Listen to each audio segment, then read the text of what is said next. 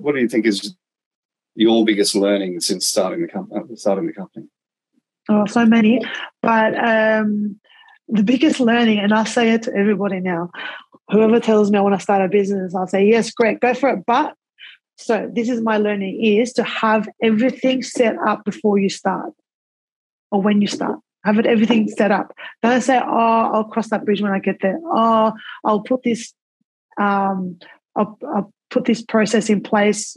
No, because it's going to happen. So you might as well do it from the beginning when it's nice and fresh, and there's less work to do.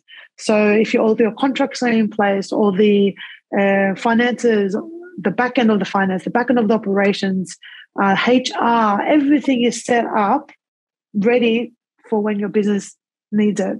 Because when you're trying to implement things and then the business is already taken off, it's harder to backtrack. That's my biggest lesson.